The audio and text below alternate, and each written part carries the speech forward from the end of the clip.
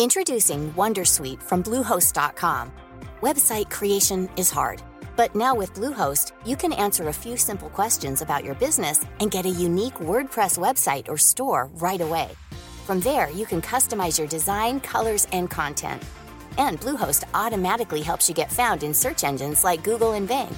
From step-by-step guidance to suggested plugins, Bluehost makes WordPress wonderful for everyone.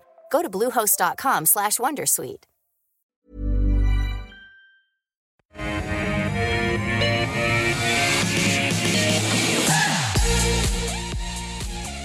Hi there, welcome to The Call. It's great to be here with you. We are live at noon hour here in Sydney. So this is the program, 10 stocks picked by you, 2 expert guests over 1 hour. I'm Nadine Blaney, just sitting in for David Koch today.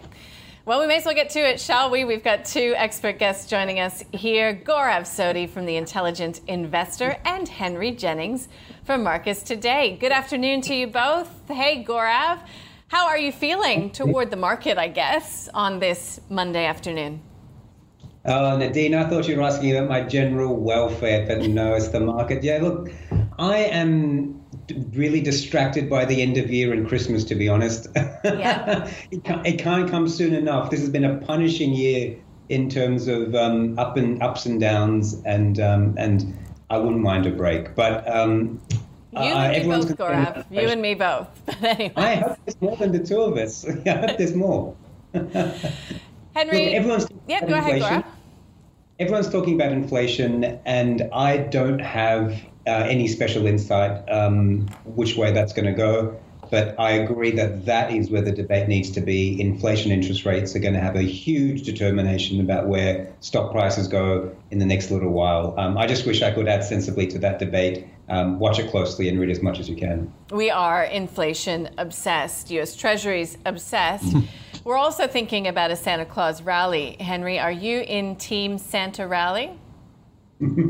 Hi, Nadine. Hi, Gaurav. I think you have to be in Team Santa only because the weight of the market tends to be on your side this time of year. And I know we're all really busting for the end of year this year. It's been a tough year, and I've no exception looking forward to the end of the year. Looking forward to a break, actually, next week. So that is good because it'll be the first break for some time. But, yeah, I think we're still in for a Santa Claus rally.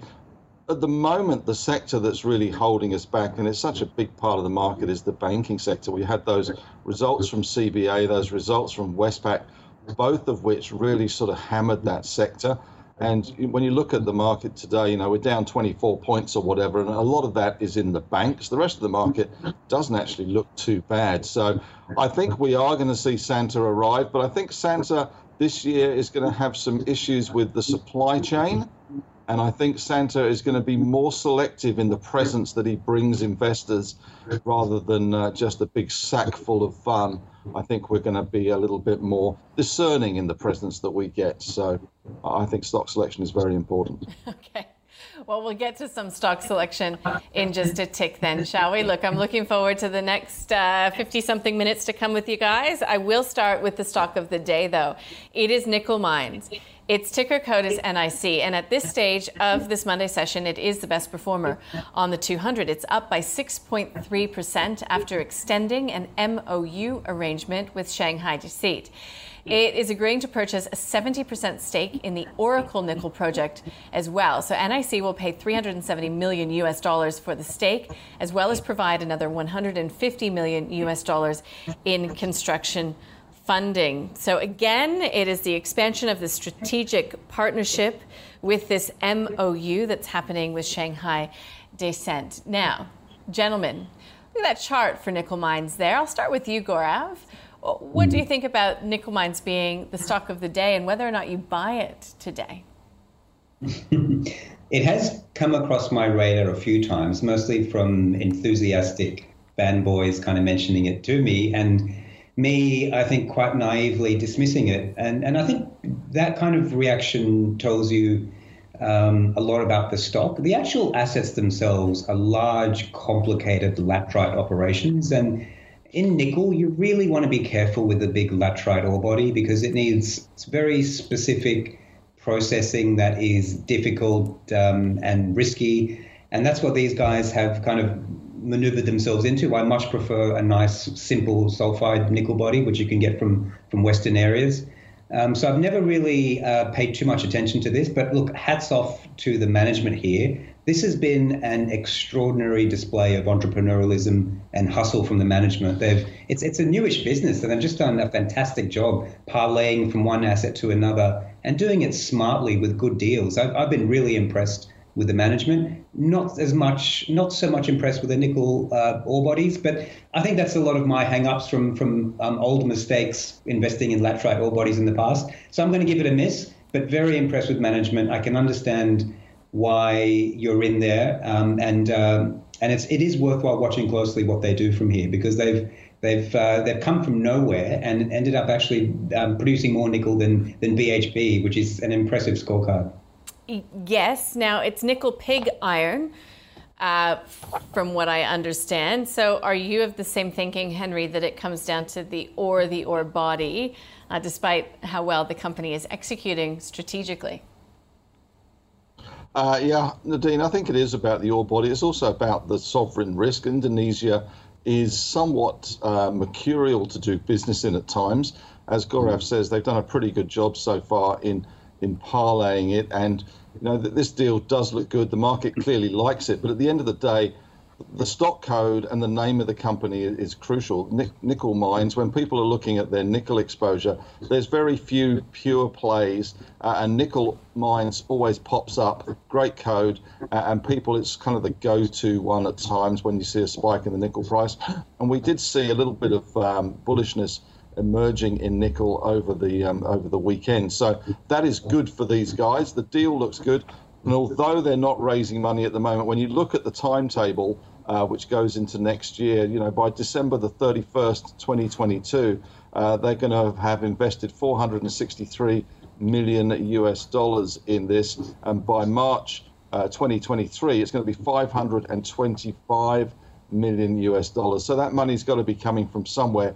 It does look a good deal, but I wouldn't be surprised to see them tap shareholders along the way for this deal.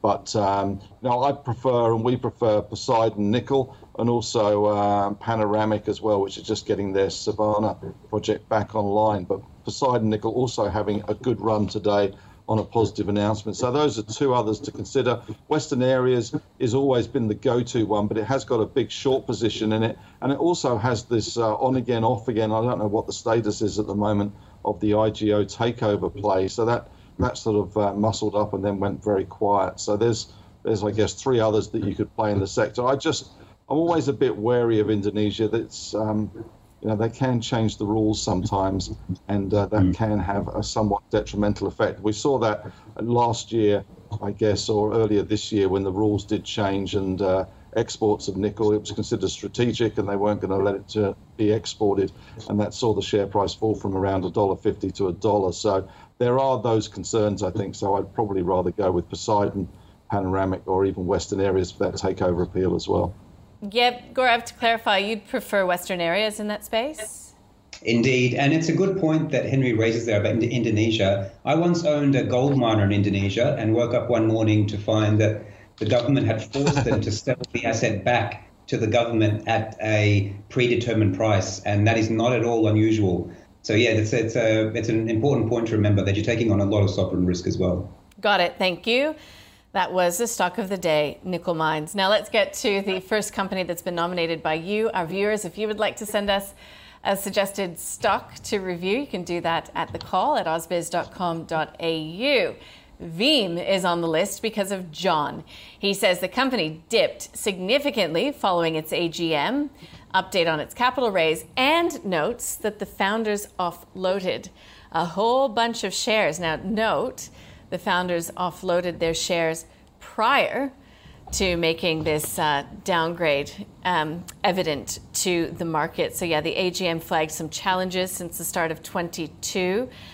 The family trust apparently made $14 million from that September sale. Gaurav, that sounds like a pretty negative story for Veeam. What do you make of it? Yeah, look, it's not a great look, but yeah, there is some context to this. The founders actually own a massive chunk, I think about half the business, and as the company grows, it's got a really nice piece of new technology. And as the company grows, it needs to provide some liquidity to the market. So investors have been crying out for more liquidity in this stock. And I don't think it's a terrible idea for them to sell a little bit of stock to allow that liquidity to come into the market. I think this is a lot less pernicious than it looks. And I know the stock has been punished, but I don't think it's as bad as it looks. Now, the story here is really interesting. The business founded in the late 60s by a married couple, and they started doing engineering work for vessels. But in 2011, they actually bought out a little gyro business that was set up by some ex-Austal employees. And that business has come up with a really high-quality, revolutionary gyro product, which they're now trying to put into vessels of medium size and large size all around the world. Now, gyros are little devices that help stabilize ships so you don't feel the movement back and forth, and it makes the passenger journey much more comfortable. Veeam reckons they have the most powerful gyros in the world. They're already used by some of the biggest cruise ships, shipbuilders rather, in the world, and the potential market size is just enormous, about over $1 billion. They do have a legitimately differentiated product, and they've actually built the manufacturing to get this product out at scale. So there's quite a bit of excitement about this. I guess it hasn't really translated into the financials, which look really poor, admittedly, but it needs a bit of time to actually get their production up and running, the distribution and sales humming. So I'd be patient with this. I think there's an interesting opportunity here. Aside from the gyro product, you can see a lot of innovation historically in this company. A couple of years ago, when we first looked at it, about a third of its products were sold on patent, and that's actually increased about 2/3 of the last few years. So there's a whole pipeline of interesting stuff going on in this company. I'm going to go with hold. I think you can make a case for intelligent speculation on Veeam. It has some qualities that remind me a bit of PWR and ARB, but it has a long way to go to prove itself to be in that exalted company. So hold for now, but interesting business. I can see a justification for being a speculative position. Thank you. We've spoken with Veeam a number of times, and it serves not only ferries, but those really, really high-end yachts that are being built. It's talked about a very tight labor market in WA, really being a challenge to recruit employees and get people to work on the company because, of course, they do some local manufacturing as well. Or is it in the too hard basket for you, Henry? Because if you're not making money on the 1% at this time, I mean, what's going wrong? Yeah, I guess this is a bit of a Jerry Maguire kind of stock for me. This is a show me the money. And at the moment, as Gaurav rightly points out, lots of clever technology, but really and truly, the numbers aren't really sufficient to get that excited about it just yet. Selling down some of the stock prior to a downgrade, which they would have known about, I've got to say, it wouldn't have come as a big shock to them. They were finding getting staff and the skills a problem. So, yeah, that's not a good look as far as I'm concerned. It does increase the liquidity, which is good. And even today, there's sort of 1 million shares traded. The company did raise money at $1.18. So I think, that was obviously opportunistic. And then you have the founders selling as well. So it's going to struggle, I think, to get back to those sort of $1.10, $1.20 heights just at the moment with that overhang there. And to me, this kind of falls into the electro-optic systems basket to some extent. EOS, the stock code there, it's got really clever technology. It's got great things happening. The gyroscope is fantastic, but show me the money, guys. And they just seem to be having some issues with productivity, with lumpiness of sales.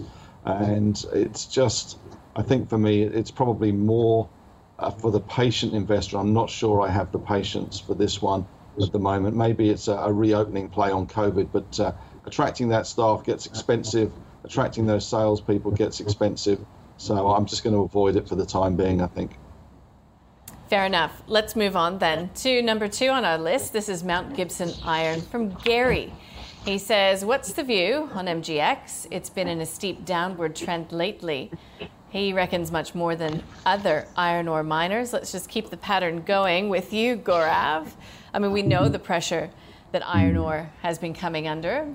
So what is it that's specific to Mount Gibson, I suppose, that would see it even further underperform the price?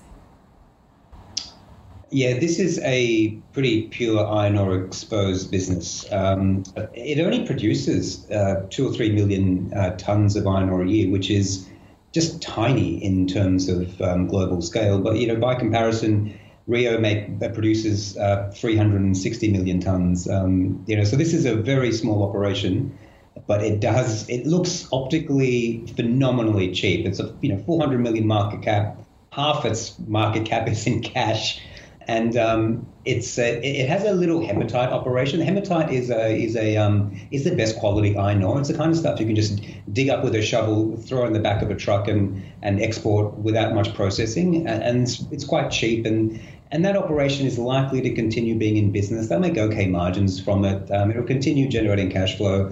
But the second operation, which is a smaller operation, it's a really high cost production over there. It's called the Midwest Project. I think it's already been cancelled. If it hasn't been shuttered, it will be very soon, because that is a high-cost operation, around $100 a ton. They won't be making much money out of that at all. And that goes to the problem here, that these small iron ore miners that don't really have the scale or the logistics or the infrastructure are wonderful when the iron ore price is booming, but are quite disastrous when the iron ore price isn't. And they always look perpetually cheap. So they act as wonderful magnets to the uninitiated in iron ore. Look, if you're a believer in iron ore, Deterra is probably the best exposure you can get on the market. It's a stock that we've looked at and looking at carefully now. Every time I come on the show, I keep speaking about MinRes, which I just think is one of the best businesses in Australia. They aim to be a top iron ore producer and are doing really sensible things to get there. And the management and economics inside MinRes are probably superior. So I'd actually be selling Mount Gibson. I don't really see a sensible investment case to hold it. If you're bullish on iron ore, there are a couple of ideas that I think you do better out of rather than this one. Bonus buys to Terra and Mineral Resources. Mount Gibson for you. Henry Jennings, do you see the world differently? Not really. I think Gaurav's pretty much nailed this one. It is a high-cost producer. They've got some issues with overburden at the moment in terms of stripping ratios. They're going to have to strip a lot of really poor quality resource off the top to get to the high-quality stuff underneath. That's going to take them the next quarter or next 6 months even to do that, which is going to hold them back. It is a pure iron ore play. It loves high iron ore prices, and people get really excited about it. It has got a lot of cash.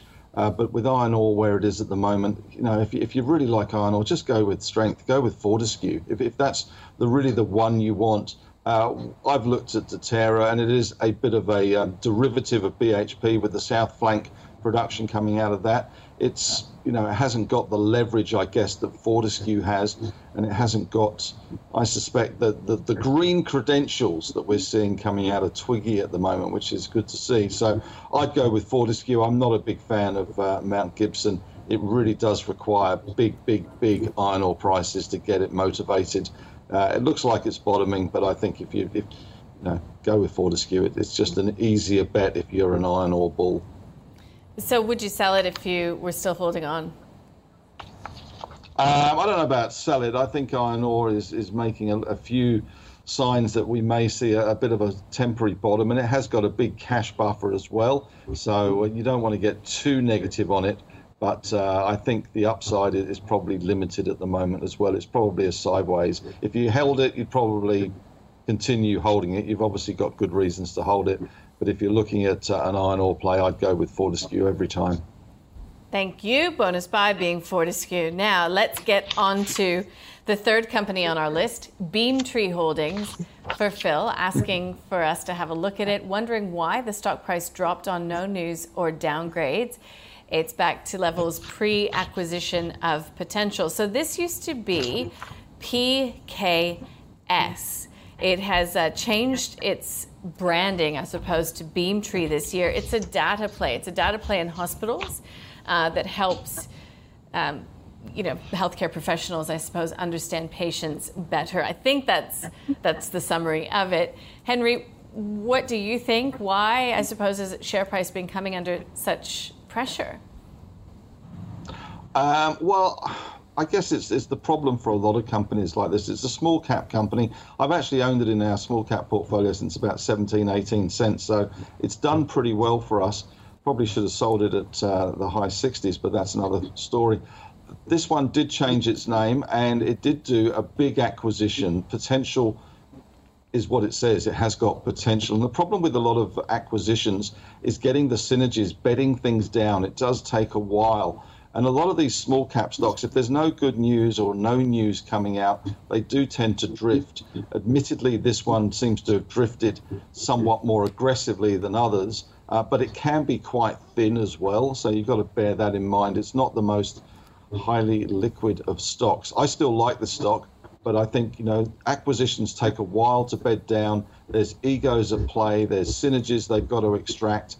And small companies taking over other small companies, sometimes they haven't got the skill set to carry it off as quickly as they would like. And I think that's probably bearing down on it at the moment. Long term, I think this has got good potential. And I still like the story, but it just needs to get through this indigestion, get this acquisition, tell the market how the synergies is going, how the acquisition is going, and I think it'll be back up towards that 60 level again. So for me, this is probably a buy around 50 cents, but it is quite illiquid, so bear that in mind. And you do still own it in the fund, is that correct?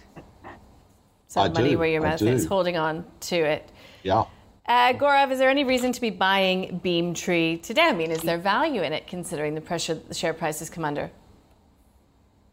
Yeah, it's an interesting one. So I did have a quick look at this when it was PKS, and it was involved in a significant merger with a similar business called Pavilion. And the idea there was to bring these two kind of integrated software products together to be able to supply hospitals with data analytics and benchmarking software, decision support software, things that kind of sound really important, but if I'm honest, I really don't know how they work inside a hospital system. And I thought that would be the end of it. And when that merger, it worked okay. And since then, the entity has gone on to actually continue to buy other businesses. Potential was one. There's actually another one that they bought after that as well. And I'm very wary of these small $100 million businesses that go off and start buying a lot of other businesses.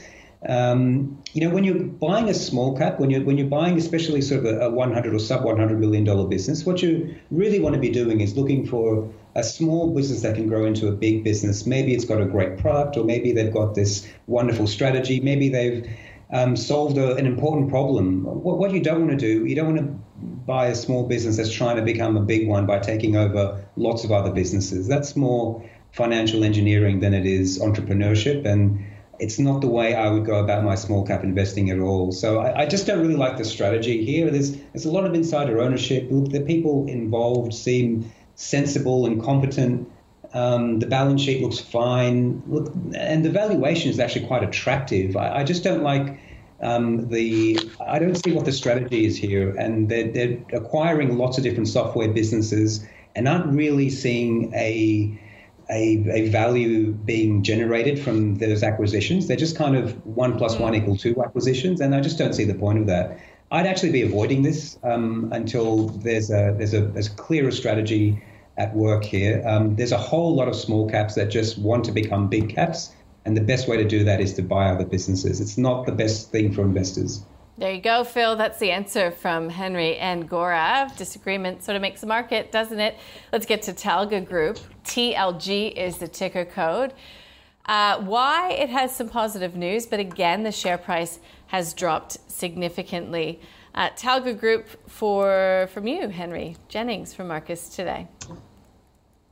Well, this is I guess a battery anode company. They've just announced an agreement today or last week with Long-Time Technology, which has been drove the share price higher, but then it kind of fell all the way out of bed again. So that was interesting. And I guess, a lot of again, it was an MOU. So this is not anything sort of financial yet. It's an MOU with this Long-Time Technology. Big fanfare though, and we love a good MOU. Big fanfare, lots of press releases, but not really sure it's done much. I'm not a massive fan of this one. It's been around a long time, trying really hard. It has spiked recently, and I guess it's part of the whole lithium and battery tech space, and that has obviously been driven very high. It's also in Europe. It's it's got the Swedish appeal to some extent, and they're trying to be all things to all men in the battery anode business. I'm just not sure this is where I would place my my battery anode money, I have to say. And I think the market reaction in the last few days probably says that there's still some skeptics out there. They've got a bit of cash in the bank, $46 million in the bank, capitalized at around 450 odd million. And I could go with a hold. I wouldn't be a seller, but I think some of these things you just have to sell into the strength. When they spike to 220, that's a good opportunity to get out, I think, and go with perhaps a little bit more, a little bit less risk in your portfolio. So not for me, it's a hold. But battery anodes are so sexy, Gaurav. Everybody wants to get a little bit of battery in their portfolio. Look, if there's one part of the market that you need to be really careful of at the moment, it's this environmental battery ESG theme that's going around. We've actually taken the opposite side. So, we've been buying energy and coal, as you know, Nadine, of late. And I would be very wary of this, of all the bombastic announcements and the crazy irrationality that we're starting to see in this area. I'm actually going to be waving the flag for the skeptics on Talga. I cannot understand what you're getting for your money here. This is a $500 million business. And this is how they describe themselves, right? They say they developed a natural graphite anode product with high ionic diffusivity. What the hell does that mean? These guys, they have a mine in Switzerland which they're trying to get up and going, but then they have all this processing, upstream processing that they want to do as well. So you're looking at a business that's not just a miner, but it's going to be a heavy processor as well. And you should see some evidence of this in the financials if they're actually doing what they're going to say, what they're saying they're going to do. But there's no evidence of it at all. Since 2016, they spent less than $1 million a year on CapEx. Last year, they spent $7 million on drilling. And the year before that, $5 million on drilling. Now, to put that into some sort of context, they're spending $5 million a year on administration and paying themselves. So they're doing that very well. Now, you'd think that if they were working on something that was actually feasible and workable, they'd be expensing that cost, or they'd be capitalizing it on the balance sheet. Well, they're not capitalizing anything. There's only $5 million of assets, non-cash assets on balance sheet, so no capitalization. And as I just said, they're not expensing much either. So I can't actually see what this business is doing here. I'd be avoiding it, selling it as fast as I could, and wouldn't even look at it again. A big red flag and sell. Got it. Thank you. That's Talga. Now, number 5 on the list is for Ben. He's asking about Altium. It's approaching all-time highs, wondering if the share price will push on through the 42 mark in the short to medium term. Context is everything, correct, gentlemen? Bought Altium at $5 back in 2016. Cool. He keeps getting some mixed messages about, letting your winners run versus selling, taking profits when prices are inflated. He doesn't know if genuinely he should hold or sell. Now, I happen to know that Intelligent Investors put out some thinking on Altium just today, so I will start with you, Gaurav Sodhi. Yeah, we actually own Altium and have done for a little while. I actually think the investment case now is probably better than it was at $5. We had a look at this when it was only a couple of dollars, and back then Altium was a challenger to some really large businesses. And they were trying to go, chase smaller customers and larger customers that had a precarious balance sheet. And I thought the task at hand was really difficult. And they've just done splendidly. And now they're actually the market leader. And they're trying to do something even more ambitious. They're trying to integrate the entire electronic circuit board industry. So that means the design, the parts acquisition, and the production of circuit boards, they're aiming to do all on a single Altium platform. It would be revolutionary for the business, for the industry rather. And the cornerstone of that is the Altium 365 product, which is actually getting really good traction. Now, if they can actually implement everything they say they can, I reckon this is potentially $100 a share worth of value here. And they are miles ahead of the competition. We hear management tell it, they're 3 to 5 years ahead. And I think that's probably an understatement from what we can see. So there's still a lot of potential here. We're happy holders for the long term. And management here has executed really, really well. But I really like that long-term vision. They're actually trying to do something different from their peers. I love the ambition on display. And so far, they're actually hitting almost all their milestones as well. So I'd actually be holding on to this. I don't think it's a buy just yet. We've got to buy much cheaper, around the $30 mark. But I'd certainly be holding it. And on pullbacks, this is one you can pick up and hold for the long term. I think you'll look back in 10 years and look at this as a real opportunity, because I think this is going to be a much more successful business than it is now.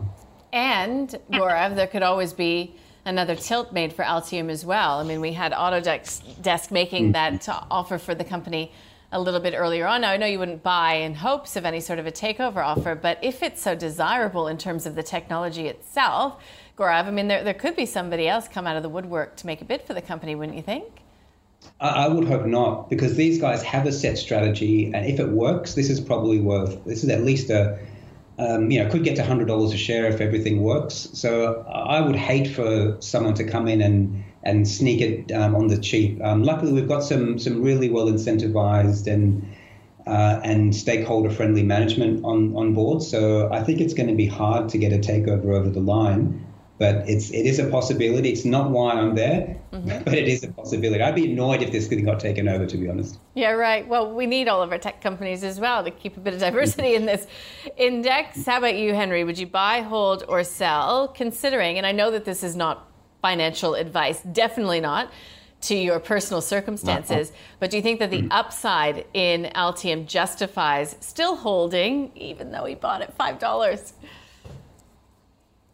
Well, Ben's done very, very well holding this one, I have to say. And I think he really answered his own question about whether he should be holding or selling into it. He's held this for 5-6 years, I'd imagine. So I can't see any reason why you'd be looking at selling this at the moment. You've been through the troughs, you've been through the bid and the disappointment when the bid fell over. And as Gaurav says, there's only really upside from here. They've just reaffirmed their guidance. Everything looks pretty good for these guys. They are in a unique space and they are executing. And I think, Autodesk must be kicking themselves that they really didn't push through with the bid, because in retrospect now, they probably would have stolen the company. So I think for Ben, I would certainly be holding. And if they pulled back below $40, I think I'd be adding to them as well. This is a quality success story, and they're hard to find these sort of technology stocks in our market that really stack up at this sort of scale. There's lots of ones out there that are wannabes, but these are actually delivering. And as Jerry Maguire would say, show me the money, and these guys are showing us the money. They really are. So we've had that come up twice. I think. I know. Well, I like Jerry, but I think this is any weakness in this, because if there's a bit of a tech sell-off in the US, I think this is a buy. Got it. Thank you. All right, you guys have a bit of a sip of water, and I will wrap up what we've learned so far. The stock of the day is not a buy. It's a miss for Gaurav. He points out to, this lack of entrepreneurial spirit. Actually, it's an extraordinary display of entrepreneurial spirit, but he just doesn't, he's not convinced about the story overall. Western areas would be a preferred pick in the space. Poseidon, Panoramic for Henry Jennings from Marcus Today. He points out to sovereign risk. Gaurav agrees as well. Veeam, look, it's not got a lot going for it in terms of Henry Jennings' view. He says it's not a good look having the inside selling. It's a bit of an overhang on the company. Gaurav says, look, it's a hold. It's doing some interesting things in that space, and that the sell was to inject some liquidity in the market. He doesn't see it as a big problem, but it is sort of a long-term view while the company learns to sell and really get its product to market. In terms of Mount Gibson, look, it's a hold for Henry. He doesn't see any reason to sell, but he's not a fan of it just because because of the high cost. He'd prefer Fortescue Metals. Gaurav would prefer Deterra and Mineral Resources. He'd actually sell Mount Gibson, though, if you're a holder, because it is a small producer, and he doesn't believe that its value when you consider the product that it's pushing and the prices it receives. Beamtree, it's a hold for Henry. He still likes it, even though he's seen the hold come under pressure. But Gaurav is a bit wary of the business model because it's just buying those smaller businesses in the space. So it's not really entrepreneurial. So it's an avoid for Gaurav. Now, when it comes to Kalga, it was an absolute sell coming from Gaurav Sodhi. He's very wary. He says you need to be careful of all these companies in that battery anode space making big promises. It is a hold for Henry if you've already got it. He would sell, though, into strength. He, too, is skeptical. Why sell? Altium is Henry's summary there, and Gaurav just thinks it's a great long-term hold. Not a buy. You'd buy it around $30. But he thinks that the investment case is better now than it was even when it was at $5. So there you go. Now, none of those companies are going into our portfolio, the portfolio that we've been tracking since July 1st of last year. And this is thanks to our partner, NabTrade.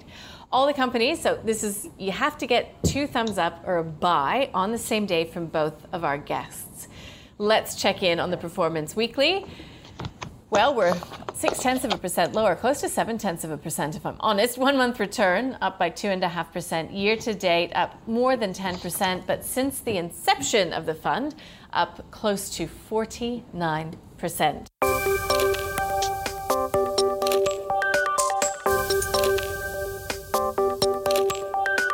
Think having an SMSF is hard? Well, think again. Set up your own SMSF completely online with Stake Super and invest your super with freedom. There's no paperwork and Stake does all the admin. You just focus on the investing.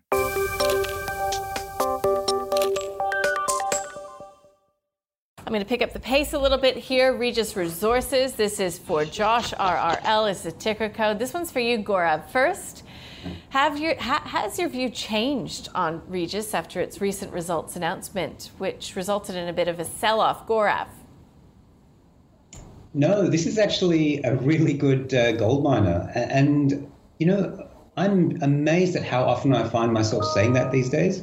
You know, having been in the sort of mining game for a long time, my default position is usually that gold miners are lousy, crappy businesses, and usually that's been correct. But over the last few years, we've just had this transformation in the gold sector where we've got these really high-quality gold businesses that are well managed, allocating capital well, caring about return on capital, and there's a whole bunch of them. And the interesting thing is that their share prices have not really moved along with the gold price. The Aussie gold miners are enjoying some of the highest margins on record, and you'd never know it by looking at the equity values. I would actually classify Regis as one of the best in the sector. Really good quality mines. They paid too much for their recent acquisition of Tropicana, no doubt about that. But look, over time, I think even that sin will be forgiven. The big problem with Tropicana, with Regis really, is they've got a large hedge book. And they've got 300,000 ounces hedged at sort of $1,500 an ounce, which is $1,000 less than the spot price. And that's really that's holding back their financials. And it doesn't look as good as other gold miners simply because the financials don't reflect the higher gold prices that other peers are getting. Now, that hedge book should start rolling off in 2024, I think it is. So.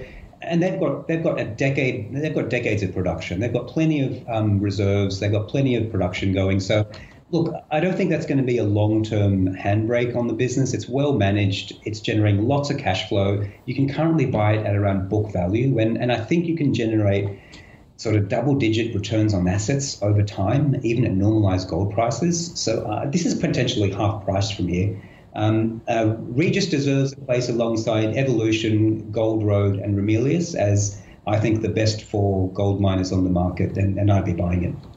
That's a buy from Gaurav Sodhi. What about you, Henry Jennings? I mean, wouldn't you look for some of that news flow to result in a bit of an uptick in the share price before you'd be buying? Well, maybe. I guess the key to this is out your way, Nadine, out at Blaney with the McPhillamys project, which they're hoping to get approvals for next year. The timing is somewhat out of their control, but certainly that could be a catalyst for this one. It has been just sliding into oblivion. To me, if you're going to buy a gold miner, then the reason is you're getting leverage to the gold price. If they've got such a massive hedge book, even though it rolls off in 2-3 years' time, you're not getting that leverage to the gold price. You are going to get leverage through McPhillamys.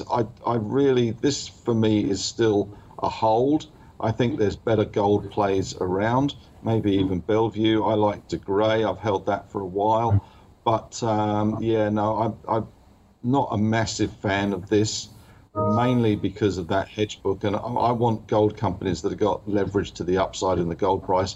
Otherwise, it's just, you're just kind of locked into a cycle. And this one at the moment is locked into a cycle. There's always the risk, of course, that they will raise money to negate those hedges and unwind that hedge book. A lot of gold companies have done that in the past. I think Newcrest was one of the biggest ones that unwound its global gold hedge book. So, you look at Evolution, I think that's still the quality company. Jake Klein is still, I think, one of the best deal makers around. We saw that last week with the deal he did and the instant 10% uplift there for that one with their purchase of the rest of Ernest Henry. So Evolution, De Grey, Bellevue, Regis for me is a hold. If they got McPhillamys up and running in terms of approvals, then maybe that's the catalyst. But otherwise, the hedge book does put me off a little bit. Thank you. Let's keep going with Suncorp Group, SUN, as we know is a ticker code for Lena, saying, I'd like to request the panel's opinion. She likes to buy shares that pay a good dividend, but do not, decrease in value. Is it a good time to buy? Or should I wait? Might she be able to buy it cheaper a little bit later down the track? Today trading at just shy of $11, down by 0.6%. Gaurav, income worth it? Is the dividend justified and a buy now? Look, Suncorp is a solid business, Nadine. It's not growing particularly well or much, I should say. It's not growing very much, but it is a solid business. It's a well-managed company. There's very little to say about it, either good or bad, really. I mean, it's a combination insurer and bank, and I think there's always a possibility of someone coming up and breaking that apart. And I think if you did that, you probably generate a little bit of additional value. So that's always there as an optional upkick. But really, this is quite a boring, stable business that should deliver sort of 6, 7, 8% return on equity over time, which means you probably want to pay around book for it, around $10 a share. That's what I think it's worth. That's trading about that now, and I think it's probably fair value. The dividend should be about 5 to 6%. I think that's sustainable, and if you're after a dividend, I think you'll get a sustainable yield of around that much from this stock here, and you probably get a bit of optionality around a potential breakup at some stage, which I think, look, because there is value to be had by doing that, I think it's likely to happen over time. It'll probably happen against the company's will, but probably will happen. I'm going to go hold. I just don't see a lot of growth from here. But if you are a dividend investor, then I don't see a problem buying this for the yield, which I think is sustainable. Thank you. Henry, do you see it any differently? No, not really. There has been some stories in the newspapers that maybe they're considering a breakup from the bank and the insurance company side of things, so they do demerge one or split the company into two. I do have a problem with insurance companies these days. We are seeing the effects of climate change with wind and hail. They had some issues with that recently, floods, etc. It's not a great business, insurance at the moment. It's fraught with risks, to say the least. I think this is a pretty dull, boring stock, to be honest. Relatively okay yield. And I can't see any different to Gaurav, I must admit. It's not. You're not going to punch the lights out with this one, and you're not going to lose a hell of a lot of money, and you're going to get a relatively good yield on it. So, but the insurance side does worry me. I think insurance companies at the moment generally are troublesome because of the risks with climate change. Okay, I'm going to call that a hold then, because you wouldn't be rushing out to buy it. You can call it a hold. Yeah. Okay. Let's get to the next company on the list, gentlemen. Thank you. You've rolled with the punches very well. And coming up for Tim is EHL, Emco Holdings. What do you think? I'm going to start with you, Henry. I don't mind Emco. I've got to say, these guys are basically, they own a lot of Tonka Toys and they rent them out to people. And they got pretty bashed in the past because a lot of people were expecting them, as they rebuilt the balance sheet, to pay dividends to investors. Now, they didn't really do that. What they did was invest back in the business and buy more plant and machinery to rent out, which actually is probably what you want in a company like this. I guess they've got the same problems as a lot of mining services companies have at the moment in terms of access to sites in some cases, in terms of some of the business falling off because of COVID restrictions in WA, that sort of thing. But I don't mind this one in mining services. It's probably one of the better ones. They've just recently guided to top end in terms of EBITDA, and they're seeing growth in all segments. And I think ultimately their investment in Tonka Toys is going to pay off. They have got a buyback in place now, so they have got some balance sheet management going. I don't mind this one at these levels, and I think as the WA side of things opens up and maybe we see an increase in mining activity, I think these guys should do okay. So for me, this is actually probably a small buy at the moment. I'm going to put a buy on this one at these kind of levels. Buy for Emco. Look, Macquarie has an outperform on the company. Look, management is expecting a better second half as some of the headwinds from WA's labour shortages, border closures start to abate, and caution amongst East Coast miners start to lift as well. Gaurav, what do you think of Emco? Look, it's just a poor quality business, Nadine. Henry got it right. They've got a big bunch of equipment that they lease out, and you can never really make excess returns over time from a business like that, because if your trucks are attracting really high lease rates, then more trucks come onto the market, or miners decide to buy a fleet themselves. And so it really caps your upside. And you can see from its past performance that it's got wild cyclicality, often a very debt-heavy balance sheet, chronic competition. It's just all the things you want, and I mean all the things you see in a terrible business are present in Emco. And the only reason I buy this is in a really distressed situation where the mining sector is really bombed out. In fact, we've done this in the past. We bought this at 30 or 20% of book in the past, when the mining sector is really bombed out and no one wants to touch it. In fact, when these businesses shrink, they actually release a lot of cash because they often sell assets and stop buying new ones. And so a lot of cash actually finds its way away from the business.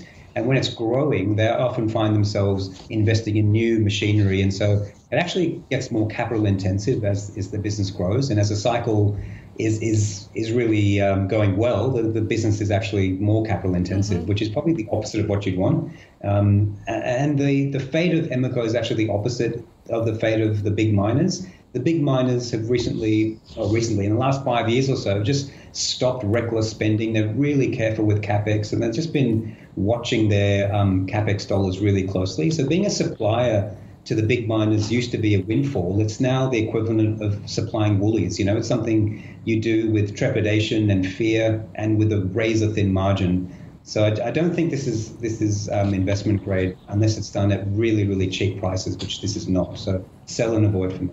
Sell and avoid. Let's get on to the next company on our list for Jesse, which is Treasury Wine Estates. Guys, we had some news recently from Treasury Wine Estates that it bought a Napa Valley producer to plug a hole in its offerings, but also, market reads into it with China no longer, the best option. You want to make bigger moves into the US. Is that enough to get you buying, Gaurav? This is a really tricky one, Nadine. I think of Treasury as really two different businesses. And if you look at the accounts in aggregation, you see just an okay quality business, when in fact what you need to do is you need to separate Penfolds from the rest of the business. And when you do that, you realize you have a super high quality, excellent business in Penfolds and a really ordinary, lousy business with the rest of the company. And the decision really comes to, do you want to buy a diluted Penfolds or do you not? And for me, that decision is probably no. if they decided to split this business up, I would be really interested in Penfolds. I don't see why they need to hold all this other rubbish, because it is the rest of it, ex-Penfolds, is a terrible company. And all it does is dilute a very good quality business inside Penfolds. Penfolds, just for some context, accounts for 10% of the volume of TWE, but 50% of the profit. It makes 2.5x the gross margin of any other brand. We're talking a wine brand making 70% gross margins, which is just really industry leading and unheard of. I reckon just Penfolds alone is probably worth $5 to $6 billion, even if we consider all the mess that's going on with China. And the rest of the portfolio owns margins of 10% or so. And I think it's worth maybe $1 billion or $2 billion at best. So I'm going to give it a miss. I think it's fair value where it is.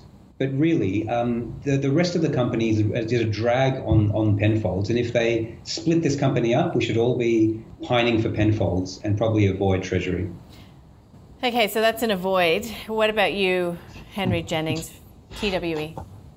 Pining for Penfolds. I know, like it, I caught it as well. I've got to say, you like that one. I have to say, I've liked TWE for a long time. It has sort of, it's done pretty well. I think they've done a really good job in pivoting away from China. They've done a really good job in driving the premium aspect of this company upstream, as Gaurav was saying, in terms of Penfolds. It's a massive money spinner. I think Frank's Wines as well fits into that. It fills a hole.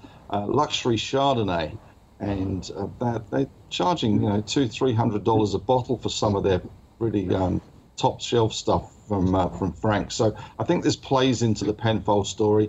I like TWE. I think ultimately it will be taken over, and someone will do the expensive surgery needed, getting rid of the more populist wines and keeping the premium side of things and putting that into their stable. So I'm going to have a buy on this one. I prefer to buy it in the mid-11s, but even at $12, I think long-term this one still has appeal. I think they've done a good job in pivoting away from China.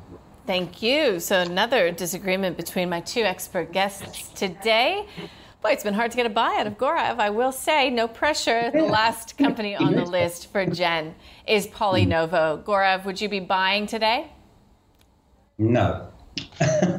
But this is actually a pretty interesting business and has the makings of a decent quality company as well.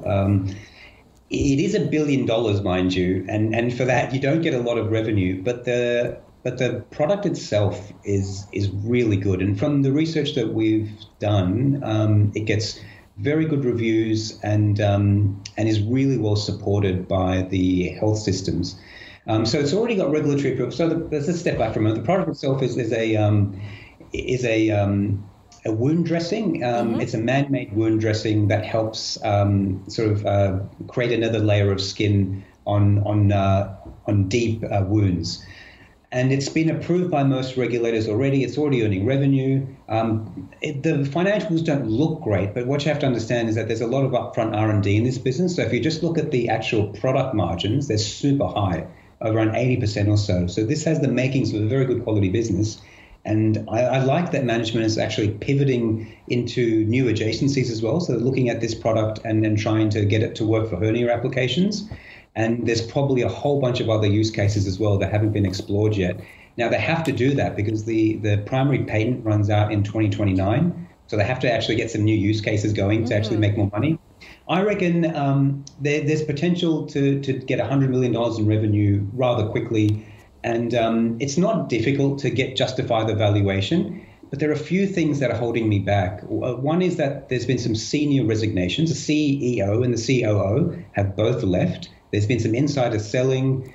And when you look at wound dressings, the dressing has to repair 2 layers of skin, an outer layer and an inner layer. These guys only repair one of those layers, and there's new competition on the market currently being assessed by the FDA that can actually repair both layers of skin. And I just wonder how good that technical moat is around this company. Yeah.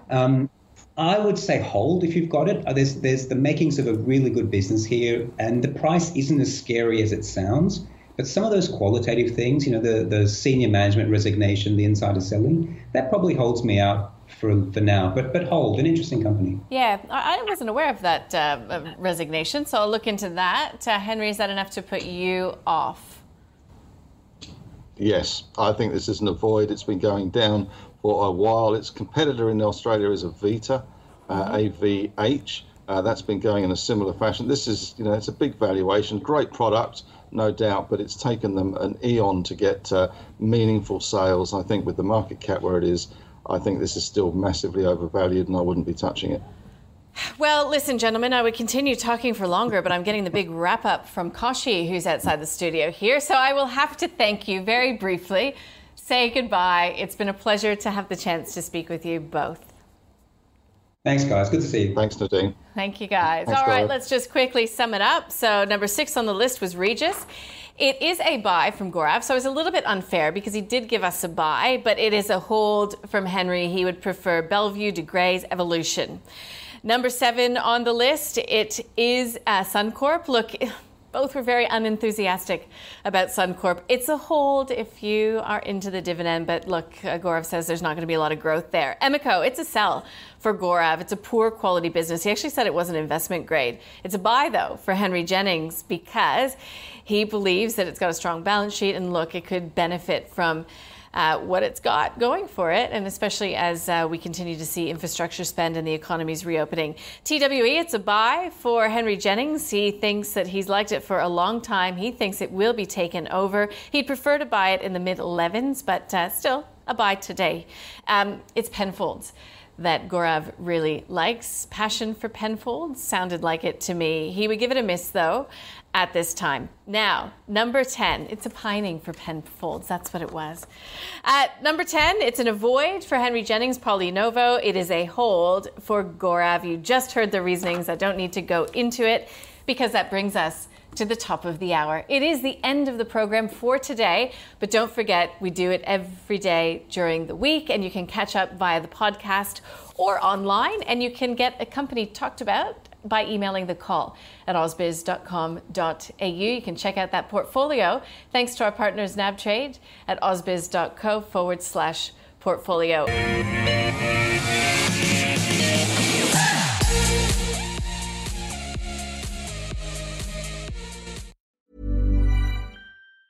Tired of ads barging into your favorite news podcasts?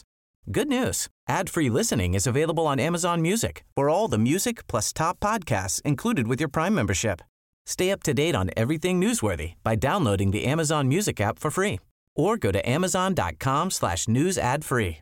That's amazon.com/news ad free to catch up on the latest episodes without the ads.